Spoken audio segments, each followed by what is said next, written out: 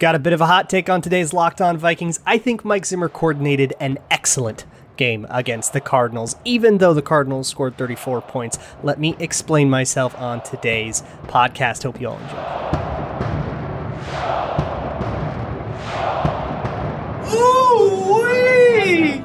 You are Locked On Vikings, your daily Minnesota Vikings podcast, part of the Locked On Podcast Network, your team every day. What's going on, everybody? Welcome to another episode of the Locked On Vikings podcast, part of the Locked On Podcast Network, your team every day. I am your host, your pal, and the kid you copied off in math class. My name is Luke Braun. You can find me on Twitter at Luke Braun NFL. Show is on Twitter at Locked On Vikings, and the Locked On NFL Draft podcast is back. Ryan Tracy and Eric Crocker have revived the old show, so go check out Locked On NFL Draft. It is a daily draft podcast, just like this one is daily. If you would rather focus on the draft, if you're done with the Vikings, you're mad at them, you want to go listen to draft content, go let those guys take care of you. But if you'd rather stick with the Vikings, I have some reasons for optimism for you. So let's get started. I want to start with the offense in this one. The offense was very exciting. Obviously, the offense had a really good day, and I guess I just want to highlight some of the things that went right there, and some of the things that I think could be improved. But I guess the major headline has to be the offensive line. The O-line had an incredible game. I mean, they just had a very good game, and there's not really a lot of caveats to that, especially considering they were up against Chandler Jones and J.J. Watt, and they definitely game planned to limit those two guys.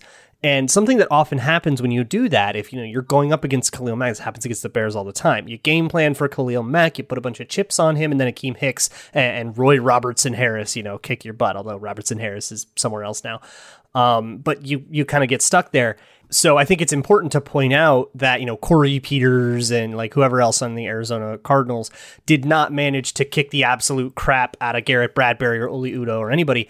And that's really important. The stuff they did against Jones and Watt was pretty cool. I mean, they just, they chipped Chandler Jones. And the idea of chipping an edge rusher is not just to, get a little bit of a shot on him so the leverage is right. Part of it, too, is to mess with his angles. Basically, if a tight end is coming in on Chandler Jones's outside, it essentially prevents him from getting upfield fast enough to make it worth it to even try. So Chandler Jones will basically always go inside, and Rashad Hill can know, okay, if he's always going inside, I can kind of commit to that in my pass set, and you can be at an advantage that way.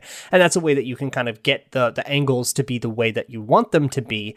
And I thought they did a good job of that. They did a lot of similar stuff, especially in the run against J.J. Watt, and they really seem to have kind of game planned for him. They want to identify where he is and attack him in a way that ensured that nobody had to block him straight up. And it was they played very scared of J.J. Watt, and I think that worked out. I think they very, very much should have played scared of J.J. Watt. And they would either ask a guy to kind of pull and trap J.J. Watt so that you were blocking him from the side, or to use other sorts of blocking techniques that aren't necessarily just straight up down blocking the guy, or double teaming him in pass protection, stuff like that. And because you were chipping Chandler Jones, you had the guy left over so that you could double team J.J. Watt. Things that don't ask your most suspect players to do heroic things, and instead allow the game to be in the hands of the players you're paying all the money to. And speaking of players they're paying all the money to, yeah, Kirk had a great game, and not being under a bunch of pressure is a great start to that, right? This was the third lowest pressure rate in a game that Kirk Cousins has had in Minnesota. And I don't think that it's a coincidence that it's also one of his best games, right? That is pretty awesome. Now, Kirk Cousins didn't have a perfect game, and I am going to nitpick a couple things, mostly because it's fun to talk about them, not because I think that they're particular referendums on him, but I also don't want to be his offensive line was good. That's the only reason Kirk Cousins played well. He gets his own share of the credit as well. He made the right reads. He made great throws. I think he worked the offense really, really well in situations where the clock was up against them. And I mean, I said this post game too, and I'm not backing off that take. Kirk was fantastic in this game. I think there was some really interesting stuff going on pre-snap that I wanted to kind of look at. Kirk Cousins is still kind of sticking to the pre-snap. I call them green apple looks because it's the way Andrew Janocko described it in a clinic I watched this offseason. It's not the phrase the Vikings use. They use some other word for it, but it's the same thing. Essentially, if there's a pre-snap look where, let's say, whatever the coverage is, you know the way the Cardinals play this, and from this pre-snap look that Justin Jefferson is one-on-one with Byron Murphy on the outside, and he's running a go route. Kirk Cousins has the leeway to make the call on the spot there, no matter what the play call was, to nuke it and say, I'm just going to Justin Jefferson, and say, whatever else happens on the play call, we don't care. I'm going 3 steps and I'm throwing that go ball to Justin Jefferson. And he just will throw those a couple times. He did one on a 3rd and 3. Don't think he should have done that. He did one on a play where, or a couple times he made that sort of decision, that sort of snap decision or that pre-snap decision where you predetermine where the ball is going to go before the ball is even snapped. That's not staring down a guy like a young quarterback might do. That is, there are advantages to that because you can basically 3-step drop, get the ball out, and a go route for 20 yards becomes a routine timing throw like a slant, but with a lot more meat on the bone. And that's sort of the whole point of looking for those green apple looks where you say, okay, that dude is one-on-one, and I'm just going to trust that Justin Jefferson won, and I'm going to heave it, and I'm going to heave it so fast that no safety can ever get over to help. That's the whole point of it. So I like him taking those looks, even though they didn't really work as well in this game. There were a couple of times, though, where he would make that pre-snap read and he wouldn't find an incoming blitz. And it wasn't a telegraphed blitz. It would be, just a linebacker lining up at a normal linebacker depth, and then he would come after the snap. So it's like those are tough to find, and you don't really blame him for not finding it. But there were a few plays that didn't work because there was a blitz that Kirk Cousins didn't find, and then somebody was open in the spot that blitzer vacated, but he had chosen to read the other side of the play. That's almost as much a factor of bad luck as it is like a bad read or whatever. But I still think it's interesting to look at and like nitpick a little bit. And I'm sure, Cousins goes back and looks at the tape and nitpicks himself too. So I feel a little more comfortable doing that. But it overall was a really good game. And I think the fact that the offensive line more or less kicked the crap out of the front of the Cardinals. Zaven Collins was an entirely non-factor in this game because I think he got washed out of just about every play. And the tight end blocking was really good too. Tyler Conklin had a lot of really good moments. I kind of noticed, he got smoked a few times. I would say ups and downs is the way that I would usually call that. But Ben Ellefson as a blocker, number 82, was really, really good as a blocker. And that's really exciting. That's what I want. I needed that blocking tight end. Like, give me that guy. So he did a really good job there, and the Vikings could kind of come out and do the 2 tight end run play things that they want to do, and they were just moving dudes all over the field, and that's why Dalvin Cook got so many explosive plays and all that stuff. That's why the offense was able to hum and really score a lot more than we've seen Kirk Cousins offenses be able to kind of score at will in the past. They'll get stuck at 17, 16 points sometimes. This wasn't one of those games. It was really nice to see that against a defense that's full of a lot of talent. So I want to talk about the Vikings defense a lot more, though, because I have a hot take, and my hot take is that Zimmer coordinated a very good game against the Cardinals. I know they scored 34, and I know they lost the game, and everybody wants his head. I think Mike Zimmer did some genius stuff, some absolutely amazing, cool stuff that is actually going to make life harder for the Cardinals because he put out a blueprint for how to beat them, and Kyler just made some insane plays and made it all not matter. I'm going to explain all that stuff in that take in a little bit. First, let me talk to you about a good old Gramble. I got a question. So Thursday Night Football is coming up. The Cardinals, or the Carolina Panthers and the Houston Texans. Carolina is -7.5 against Houston, and that line has not moved since the news that Tyrod Taylor is not going to play. So it's going to be Davis Mills. I don't know if you're with me, but I'm feeling Carolina -7.5 in that one. But maybe you think that's a little bit too good to be true. Maybe you want to bet the other side or anything else. I think the over-under is like 43. So if you don't believe in those defenses, it's a pretty low over-under. You can bet on anything, pro football, college football, your favorite Vegas casino games, any sport or whatever at betonline.ag. It's free to sign up. Just go to that website, betonline.ag. And when you make your first deposit, enter promo code NFL100. That's promo code NFL100. Get a 100% welcome bonus. Whatever you put in for your first deposit, BetOnline just matches it in free play money. That's just free gambling money at betonline.ag, your online sportsbook experts. I also want to talk to you about an incredible app that everybody who buys gas needs to know about. It's called Get Upside, and you can get cash back for gas. You get 25 cents for every gallon of gas every time you fill up. If you just download that app on the App Store or Google Play right now, it is a free app, and you can even use promo code touchdown to get a bonus 25 cents a gallon on your first fill up. That's 50 cents cash back per gallon. Don't pay full price at the pump anymore. Gas prices are going up. Get cash back using Get Upside. Just download the app for free. Use that promo code touchdown to get up to 50 cents a gallon cash back on your first tank. Some people who drive a lot can make as much as $200 to $300 a month in cash back, and there's no catch. The cash back gets added right to your account, and you can cash out anytime, your bank account, PayPal, an e-gift card, Amazon, and other brands, whatever. Again, free Get Upside app, and use promo code touchdown to get 50 cents a gallon cash back on your first take. That's promo code touchdown. So, let me defend my hot Mike Zimmer take. I think he did a fantastic job in this game. And I actually think this was a clinic, and I think he actually laid the blueprint for how to beat the Arizona Cardinals, even though he didn't beat the Arizona Cardinals. And if that makes your brain spin, sit down and come on a journey with me. So let me talk about some of the bad plays, right? The first play I want to talk about is the first touchdown, the DeAndre Hopkins touchdown that came in technically Patrick Peterson's coverage, but it was a scramble around touchdown. I posted some of these plays on Twitter with a timer on just how long it took Kyler Murray to throw that ball and how long you're asking these guys to cover. This came in Patrick Peterson's coverage. He actually talked about it and explained both this and the other touchdown that I guess was credited to him on his podcast, and he had some really interesting thoughts. And this one, his thought was basically, look, I just can't cover that long. And what happens on that touchdown is DeAndre Hopkins is running a post route, and then the play breaks and he turns around and he breaks it back outside. Now, I don't think that was a post corner route. I think that was too long to be an intentional post corner route, like a post that like breaks outside on purpose. I think he just did it in the scramble drill.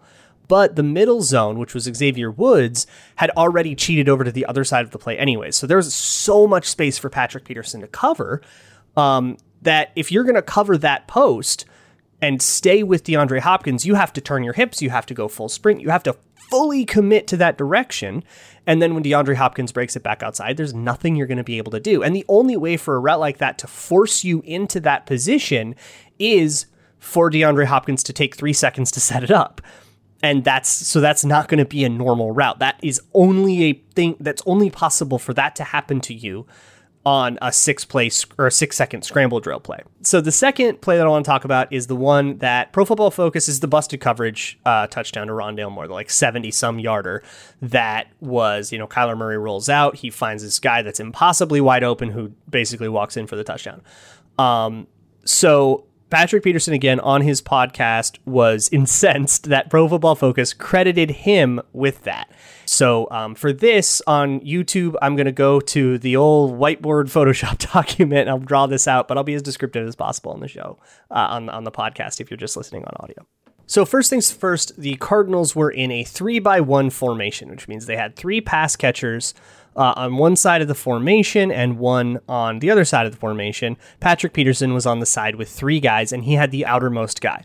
And in match zone, this was called fire zone, which is a blitz. Actually, they were sending a blitzing linebacker, which was Eric Kendricks, and everybody else. So they were actually sending 5 and had that many fewer guys in coverage, right? So Patrick Peterson had DeAndre Hopkins and was on the outside. In fire zone, that is a zone match concept, which is essentially you use zone coverage rules to decide who you are covering, and then once you have that guy, you have that guy. Brian McFadden described it on that podcast as the way they used to teach it in Pittsburgh when he was there. Once you buy him, and you can't go back to the store and bring him back. Once you buy him, you buy him. Once you have a guy, you have that guy. And that was kind of the way that they justified what Patrick Peterson did. And so what happened was DeAndre Hopkins, everybody kind of, and everybody else, Rondale Moore, and the other guy all ran vertical routes, and everybody kind of covers with them as best they can. And the blitz kind of got there, kind of didn't. And Kyler Murray rolled out to the right, which is a way for him to extend the play. So again, you can kind of chalk the same play up here to the play being extended too far by Kyler Murray and you just can't cover for that long. Well, DeAndre Hopkins starts working back toward the ball, which sucks Patrick Peterson like more shallow. And meanwhile, Rondale Moore starts working toward the sideline up this way, And Mackenzie Alexander, who was in coverage of Rondale Moore, passes him off to nobody, and he's wide open, and he gets to go up for a touchdown. So what I think Pro Football Focus, this is at least Bryant McFadden's theory, Pro Football Focus thought this was more of a straight up cover 3, where instead of everybody kind of manning up against the guy in front of them or whatever, it is instead 3 deep defenders. And what they thought Patrick Peterson's assignment was to take the deepest guy. So when DeAndre Hopkins started working back toward the ball, what they wanted him to do was to come off of DeAndre Hopkins and pick up the deepest guy, and then Mackenzie Alexander was supposed to take the next deepest guy, and that's a more typical way of playing cover 3, and that's probably what Pro Football Focus thought it was. So they thought Patrick Peterson made this mistake, but he adamantly denies this, and maybe he's just saving face, or maybe that's really more what the rules were, and Mackenzie Alexander either shouldn't have passed him off, or the play should have ended before 5 seconds, and then we don't really know what the coverage rules are supposed to be after 5 or 6 seconds, and maybe you have to get in the room and talk about what those should be for next time, and that's how you fix this problem. But I don't know if it's necessarily fair. There was a stat going around about how Kyler Murray, when targeting Patrick Peterson, had a perfect passer rating. Well, that's because of 2 touchdowns that were mostly about Kyler Murray extending the play beyond 5.5 seconds. I don't know if that's necessarily that reflective on Patrick Peterson. So I want to talk about the option and the way the Vikings defended it. I have an article as well that I'll link in the show notes for that, so we can get all that. But I also want to talk to you about the way you watch TV. If you have too many devices, too many logins, all that stuff can get very confusing, and you can break down some of that clutter. If you have a TV, that is smart TV that's got your live TV, you're watching highlights on your phone, you've got another device that's got all your on-demand streaming and all that stuff, why don't you just get all that stuff all in one place? Get your TV together with DirecTV Stream. DirecTV Stream is a service that lets you consolidate all of that stuff, brings live TV and on-demand favorites all together in one place like never before. No more juggling remotes, no need to buy a new device ever again. The best part, no annual contract. So get rid of the clutter, get rid of the confusion, and get your TV together with DirecTV Stream. You can learn more at directv.com. That's directv.com. Let me also talk to you about the best tasting protein bar on the planet. It is Built Bar. Built Bar is all covered in 100% chocolate. It's high protein, low sugar, low carb. Like 17 grams of protein in one of these things, like 4 grams of carbs, 4 grams of sugar. Like, it's awesome, but it feels like a cheat day. It comes in delicious flavors like chocolate cherry, chocolate orange, chocolate peanut butter, chocolate mint, kind of whatever your favorite is. You can probably find something coconut if you're in a coconut. And I like the sampler box. It is 2 of each of their 9 main series flavors, but they have some other flavors that come by on a limited time basis on the website every once in a while. So make sure you go check those out. That is at built.com. If you enter promo code LOCKED15, LOCKED15 at built.com, you can get 15% off of your next order. That's promo code LOCKED15, all one word, at built.com. So let me talk to you about how the Vikings defended the option. If you follow me on Twitter, you've seen a lot of these plays. I also have an article coming out. Again, I'll link that in the show notes. But basically, the point of the option, which is the bread and butter of Arizona's defense, and this is why I think Mike Zimmer's game plan was cool. So we went over that a lot of the huge plays I don't really think are an indictment of the Vikings as much as they are a credit to the Cardinals. And the bread and butter, I think, is a credit to the Vikings. The point of the option, the way the Cardinals run it, is to read the defense and ensure that the defense is wrong. If they go left, the play is going to go right. If they go right, the play is going to go left. Whatever they do, you do the opposite and you ensure that they're wrong. Read option, run pass options, triple option, all of that stuff that Cliff Kingsbury relies on is you go left, I'll go right, and vice versa. And the way Zimmer took advantage of this is really, really cool. Now, when I said how to defend the option, I basically just said make sure everybody's assignment's sound, make sure everybody knows kind of which part of the option they are covering. And from there, if somebody can beat their block, you should be able to make a play on the ball. And the Vikings did a very good job of that, but they did so much more clever stuff. It's almost as if an NFL team is smarter than me. And I really want to detail all of it. I went in way more detail in the article too than I have time to do on this podcast, but basically you can take advantage of the we go left, you go right kind of mentality of an option offense, because if you can figure out what they're keying on, if you can figure out who they're reading, most of the time it's Danielle Hunter and Eric Kendricks, because those are 2 of the scariest players on the team. And if you can read those guys out of the play without having to block them or spend a guy on it, that's fantastic, right? And so if you can figure out what the key is, you can use that to essentially dictate what the offense does. If the offense is going to read you, that means they're going to let you dictate what the play call is. If it's a run pass option, what Eric Kendricks does decides if that plays a run or a pass, which means you can tell Eric Kendricks what to do, and you can decide if you would rather defend a run or a pass. It puts a lot of power in the defense's hands if the defense can figure out how to wield it, and the Vikings figured out how to wield it, which is why the Cardinals were in so many third and long situations and so many desperate fourth downs and stuff that they ended up converting because Kyler Murray would make an incredible play. But the Vikings did a good job of keeping those guys behind the chains for the entire game, and they deserve credit for that, even though the scoreboard doesn't necessarily look that like they had some incredible game or something like that. I just think Mike Zimmer did something really, really fantastic schematically, and that deserves to be called out and praised despite the ultimate result of the game. Now, good defense of the option doesn't just let you control run or pass with the run-pass option. When it's read option, well, you can now choose who the ball carrier is. Would you rather Kyler Murray have the ball in his hands or Chase Edmonds have the ball in his hands? You can make that choice, and you can just kind of key on the guy you don't want to have the ball. And something that Zimmer's defense did in basically every iteration was key on Kyler Murray. And I think that makes a lot of sense, right? You saw how talented and dynamic Kyler Murray is. Let's have the ball in his hands as little as possible. And so all those crazy good plays were not RPOs or anything like that. They were more straight drop back plays that had, deep routes and stuff. And the only way Kyler Murray could make a play was on pure passing plays. And I think that was a really good way to limit that. So, let's say the Cardinals get the 2 seed, the Vikings get the 7 seed, and they end up in the playoffs. I think all this stuff really, really comes up again.